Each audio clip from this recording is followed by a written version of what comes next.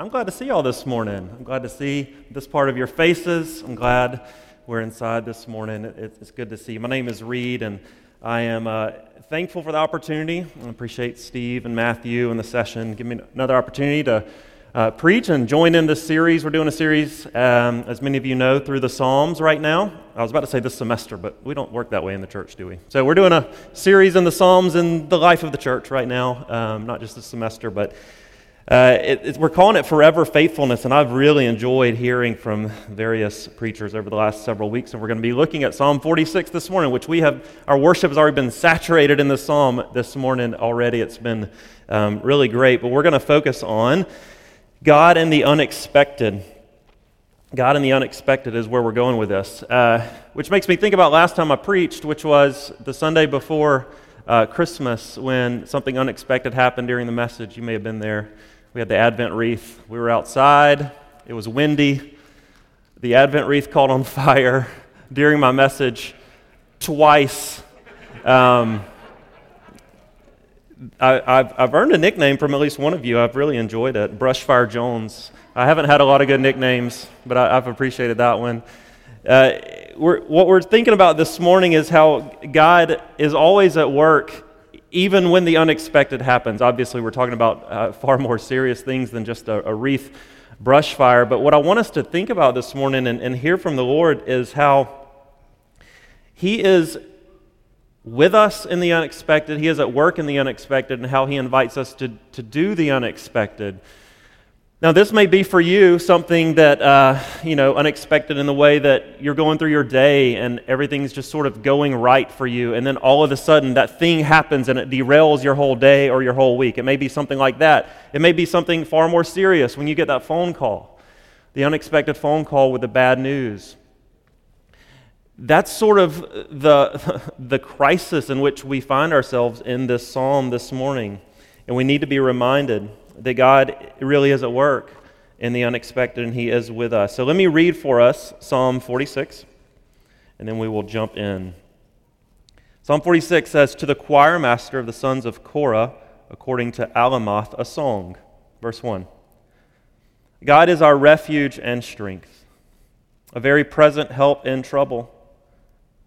Therefore we will not fear, though the earth gives way, though the mountains be moved into the heart of the sea, though its waters roar and foam, though the mountains tremble at its swelling.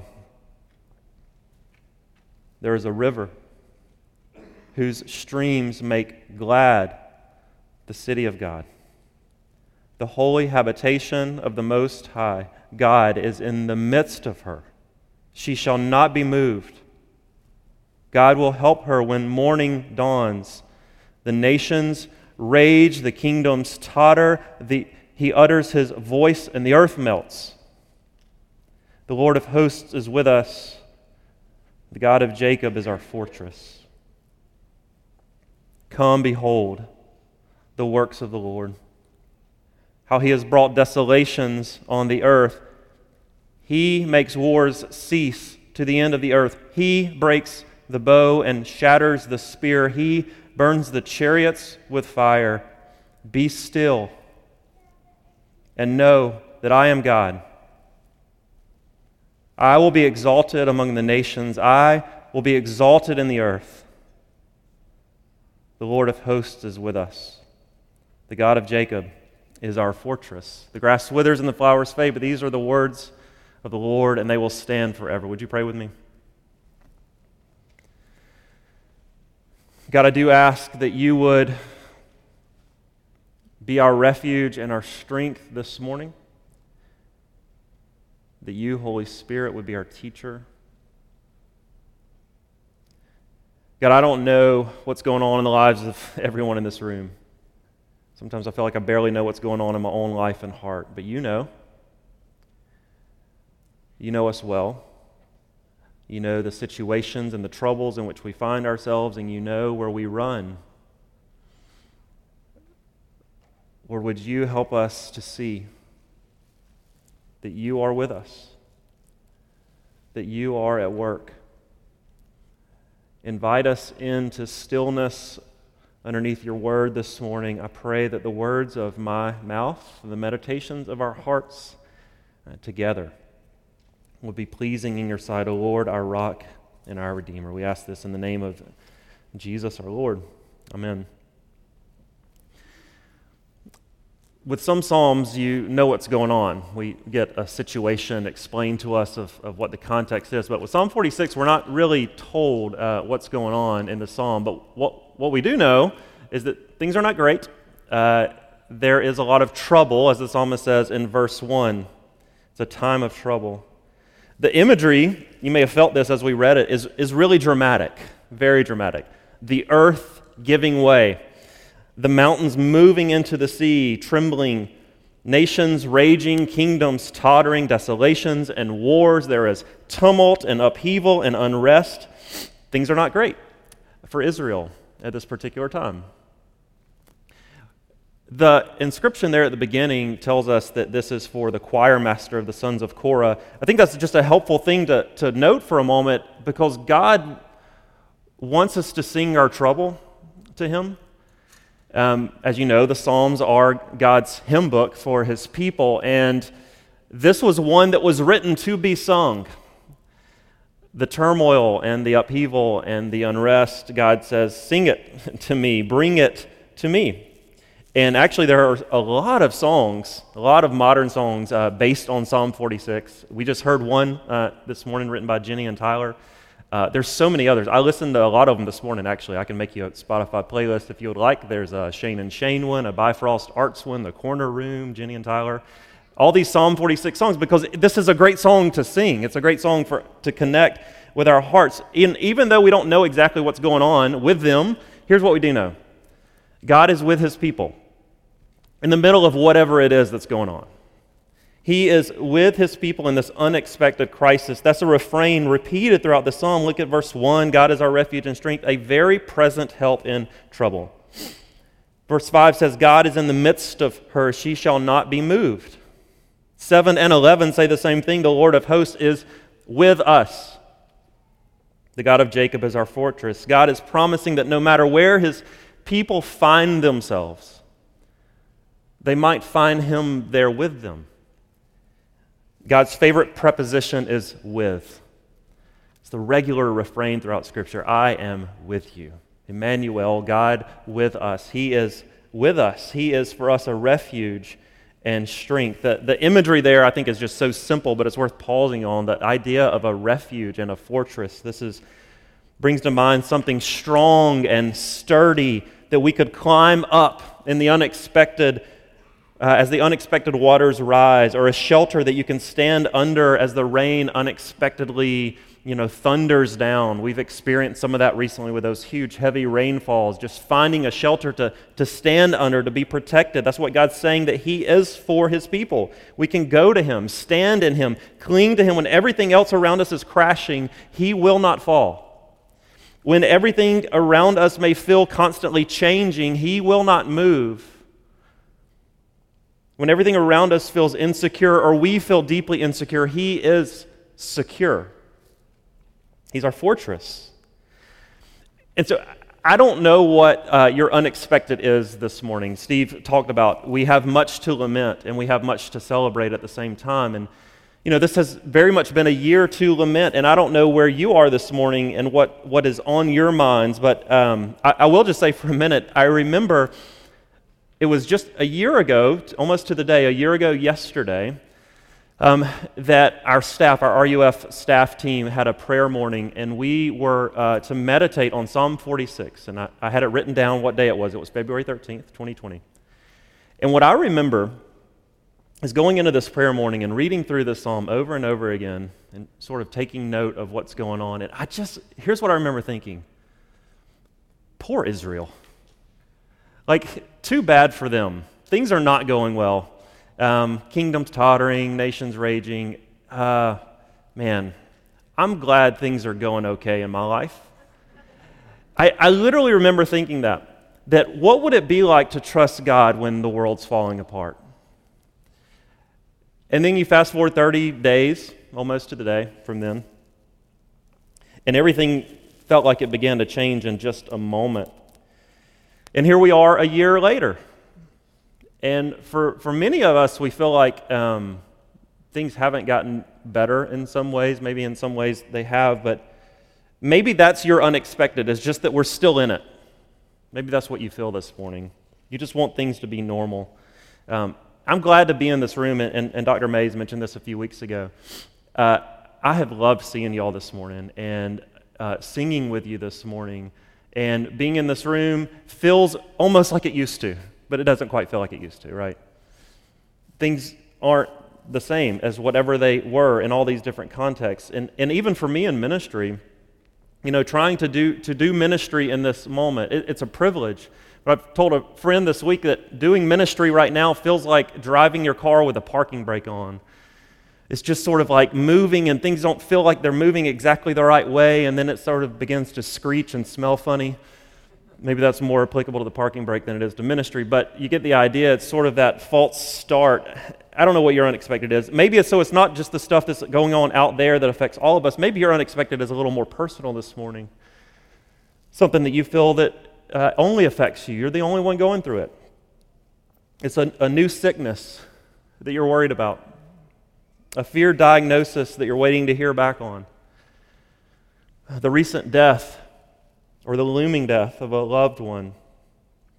A relationship that's failing. A career that seems to be in jeopardy. Fear or dread of the future and what's on the other side. Seniors, college and high school seniors, of this upcoming graduation, what's next? And for many of us, what's on the other side of the next few months or something like that. I don't know what your unexpected is and what your storm is, but what we do know is that God is with us in the unexpected.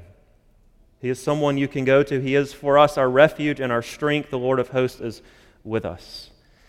Many a commentary have pointed out that all the unique parallels from this psalm to the well-known story of Jesus when he is with his disciples in the boat. You can find this in Mark 4, Matthew 8, Luke 8. Remember, things were, in this moment, going great for God's people, or at least for Jesus and his disciples. They had been with him, teaching in all the towns and villages, healing people, casting out demons. Crowds were growing. They were witnessing, the disciples were witnessing all these amazing things. And so then they got in this little boat ride to go across the Sea of Galilee.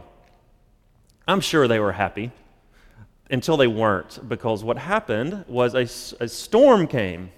A big, very sudden storm as they're crossing the sea, and the waves began to crash into the boat. Water began to dump into the boat, and the disciples began losing their minds. And I would have too. And they were scared. And to whom did they turn to in their crisis? Well, they went to Jesus, of course. Jesus, who had been doing all of these things. He had been healing and caring for them. And so they went to him. He was with them in the boat. But here's the thing. He wasn't doing what they expected him to do in this moment. Just because he was with them, it didn't mean that he was doing what they wanted him to do. Because even though he was with them in this moment, he was asleep. If you remember, he was in the stern, and I like Mark's little note that he gives in the Gospel of Mark that he was asleep on a cushion, very comfortable in the middle of the storm. And they ran to him and they woke him up and they said, "Teacher, do you not care that we're perishing?" Maybe you can identify with the disciples in that moment. You believe, theologically, that God is with you. But you wonder, what is he up to? Does he not know that we're perishing? Let's come back to Psalm 46, because what we see is that not only is God with us in the unexpected times, but he is also working in unexpected ways. We may wonder, at times, is God silent in this storm? But Scripture reminds us that he is always at work, even if he's just out of camera view from our lives, or we don't quite know where to look. We're reminded, especially through verses 4 through 9, we're not going to be able to name all these things, but God is at work in the midst of his people. He's doing two primary things here through these verses that are sort of counterintuitive to us, unexpected things that he's doing. One, he's humbling the proud, and two, he's exalting the humble. He's humbling the proud. You see it in verse 6, the nations rage, the kingdoms totter. He utters his voice and the earth melts. In verse 8, see how he brings desolations on the earth. Verse 9, how he makes wars cease to the end of the earth. He breaks the bow. He shatters the spear. He burns the chariots with fire. God is bringing destruction on that which the world exalts. The kingdoms who are set against his people. He's bringing them low. And at the very same time, he is exalting those who are low. A couple of references to that. One is how he just keeps talking about his city in this passage, the city of God. Zion or Jerusalem is unimpressive on its own. God's people are typically unimpressive on their own, especially compared to these bigger kingdoms in this passage. Yet God brings the kingdoms down, and it's his city who will not be moved, in verse 5. In verse 4, it says, the nations are made sad, but his people are made glad through the river of life that flows through the city. And so you have the city of God being taken care of, and then you have this constant reference to the God of Jacob. What is that about? Who's Jacob? Jacob is the grandson of Abraham, who the promises of God came to Abraham that I will make you a great nation. And then you go through a couple of generations and you come to this Jacob who had a very tumultuous life himself, a stormy existence. Often things that he brought on himself and others things that were done to him. Yet through all of it, God never abandoned his promises made to his grandfather Abraham. Even through Jacob's life, through Jacob's line comes, of course, the Messiah. God is always at work in unexpected ways, ways that we would never expect. And now for us, we're told that God is our fortress, as he is the God of Jacob. God so often works in unexpected ways to bring about his purposes in this world and in our lives. He works in counterintuitive ways and often ways unseen by us. I think this is really helpful to remember in difficult days. You know how people often say things about this quote-unquote season of COVID, right? Which we know it's already lasted 4 seasons. It's more than a season. But I recently heard a counselor say that if COVID were truly a season, that season would be winter. And the reason why, this is from Pete Scazzaro, he says that it's in winter that things look dead. Things don't seem to have a lot of life. You don't see much green or growth. But what farmers know is that winter is vital for spring. What farmers know is that in winter, underneath the surface, things are happening that you don't get to see until spring. As he said, we don't know what's happening in the season of COVID, but there is so much that God may be doing just below the surface. Something that we may not see. We see isolation, we see loneliness, we see even death and separation and sadness. We may feel distant from God. I've had so many conversations with students who've just felt spiritually dry this year and distant from God. But maybe what we're not seeing is the whole story. Wait until spring. Maybe actual spring, that would be great. But certainly spiritual spring. When God allows us to see the fruit of the harvest that he's producing even now, just below the surface. This actually really gives me a lot of hope. This gives me a lot to be excited about the future. What might God be growing beneath the surface right now? I want you to think about that for a minute. In your own personal, individual life, what might God be doing in you that will change your life forever because of what he's done in your life during this season? In your family, in our families, and in our homes. What might God be working in us during this time that will change the rest of our relationships in our family?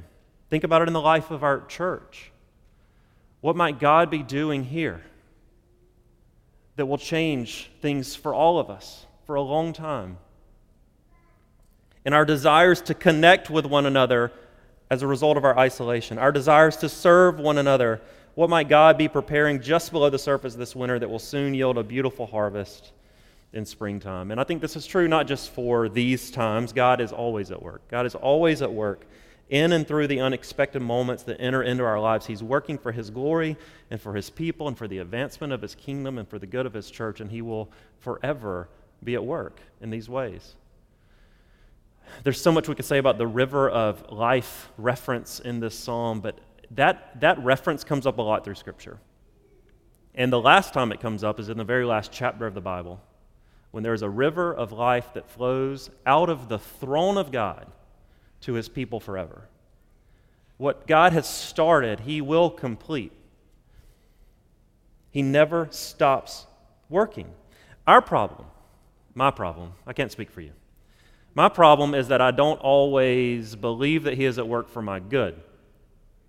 Okay, so we can know it theologically, hypothetically, that God is at work. But when we don't really, really believe that He is at work for our good, what might we be tempted to do? We might be tempted to outwork Him, to go harder, become a workaholic, feel like you have to just keep going and provide for yourself because you're not sure that He can really do it. Or you become, overwhelmed with resentment toward other people. Frustration in relationships that you feel like will never be resolved because you feel like you've got to be the one to just fix it and you don't trust Him to work in that relationship. Or we just try to make things happen for ourselves, and we may, pursue that through illegitimate means or unholy ways to make things happen for ourselves, or we're tempted to despair and give up because we're just too tired. And we become so anxious and overwhelmed because we're going at it alone. But we serve a God who can melt the earth with just a word. We can trust. We can trust that He was powerful enough and good enough to work out His promises in the lives of His people, which brings us back to Jesus in the boat. What did the disciples do when they felt overwhelmed? They went to Jesus. And what did Jesus do? He sprung to action. He stood up and He rebuked the wind and He said to the waves, "Quiet, be still." And the wind died down and is completely calm. And if you remember, the disciples became more afraid at the end of the story than they were at the beginning. But this time their fear was redirected because they came to see just how powerful the one who calmed the storm really was. And so they asked, "Who is this that even the winds and the waves obey Him?" Sometimes we think that fear is the opposite of faith, and it's not always that. Misplaced fear may be, but rightly placed fear leads us not away from God, but toward Him. Fear acknowledges, right fear, acknowledges that things are not right and I need help. I can't face this on my own. Fear tells us that we are weak and finite and limited, and we can cry out for help.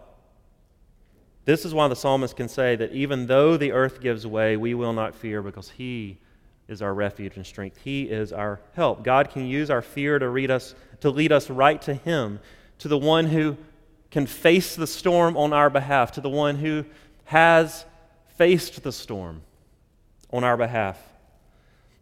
Pastor Tim Keller writes in his great book, The King's Cross, on this passage of Jesus and His disciples in the boat. He says that what Jesus is showing His disciples in this moment is that not only is He calming this storm, but soon He will calm all storms with just a word. He will destroy destruction and even death itself, which He does ultimately through the storm of the cross. He takes on the ultimate storm on Himself when He takes on the cross. And Keller says, and that storm wasn't calmed until it swept Him away. In other words, God is, the exalted one is becoming low. So that those of us who find ourselves low in Him might be exalted. And Keller asks this great question. He says, if you know that God did not abandon you in that ultimate storm, what makes you think that He would abandon you in much smaller storms that you're experiencing right now? So how do we respond to this? If we believe that God is with us in unexpected times and we believe He's working in unexpected ways, and we're not supposed to just sort of like try to fix it on our own what are we supposed to do? Would you like a to-do list? I'll help you out. It's our third point. God invites us to do the unexpected. There are actually only two commands in this psalm, two imperatives, and they're both right at the end. And if I'm honest, they're two counterintuitive commands, two things that I don't care to do, but these are the two things God invites us to do. Behold and be still. Behold and be still.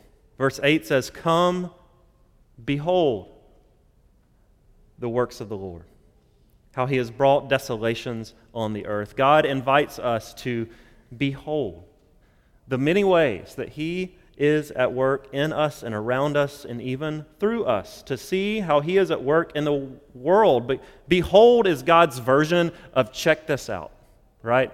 It's God saying, watch this, be amazed at what I'm doing. How he is meeting our needs in Christ, how he is comforting us in our fears, how he is providing for us in our scarcity, how he is fighting for us in our doubts and struggles with sins. He is at work, working all things to his glory. He makes wars cease.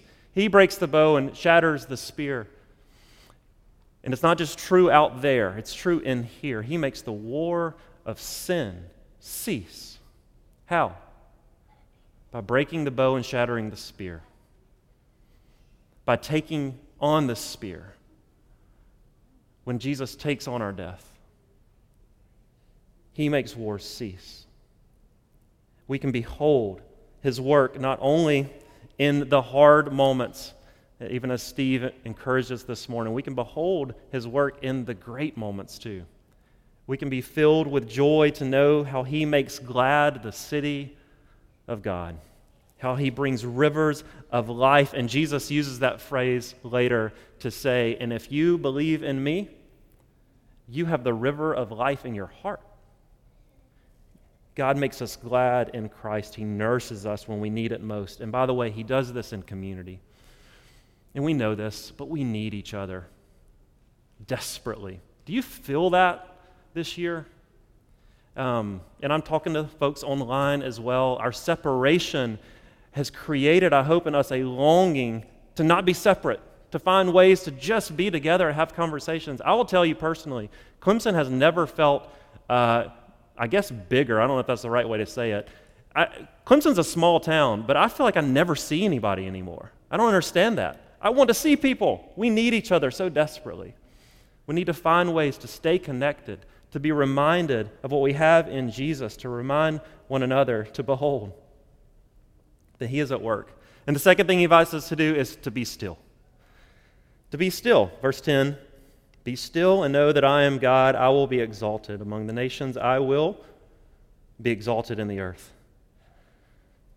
Verse 10 is one of these verses that we typically think was written only to be Instagrammed.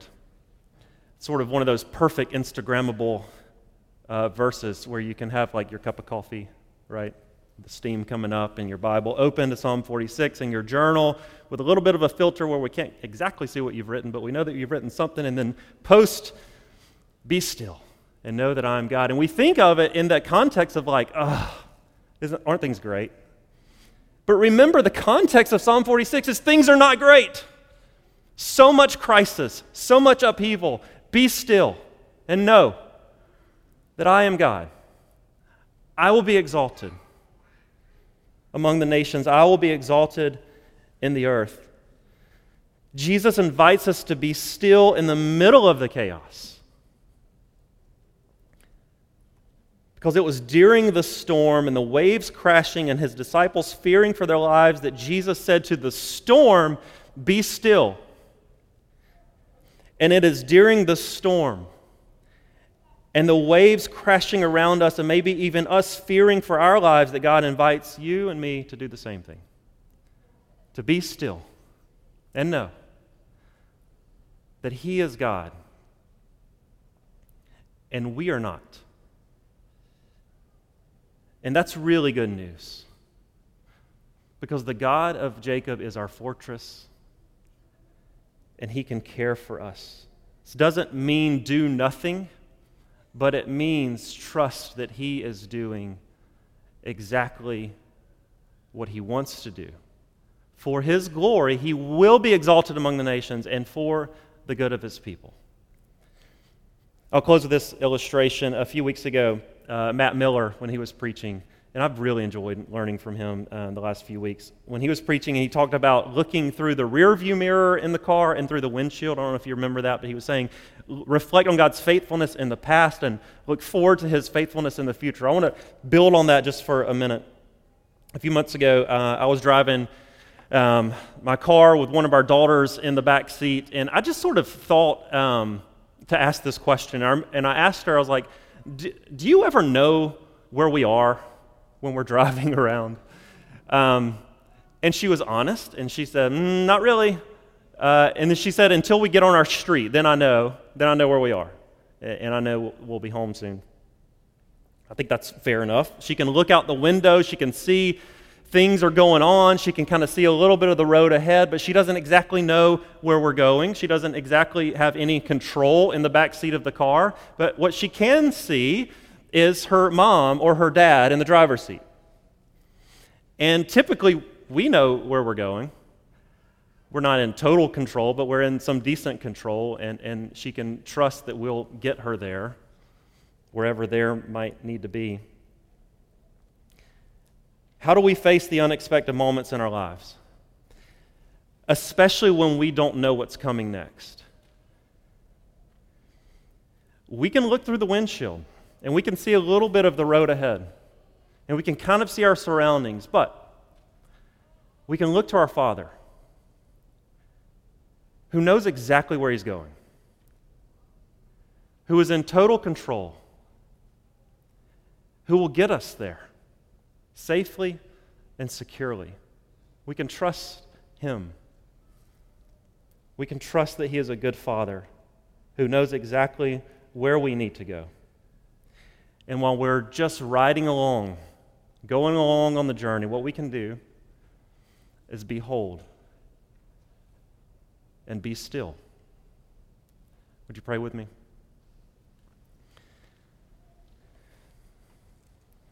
God, would you invite us, and would we receive your invitation to find rest in your sovereign control, to find hope in the one who calms the storms, to find refuge. Jesus, I pray that no matter where we're coming from, that we would find you coming for us. And Jesus, if there's some who don't yet know you, that feel like they've been trying to be their own refuge, trying to be their own fortress and make their own way, I pray if they feel so exhausted by that you would be for them a refuge. We pray all this in Jesus' name. Amen.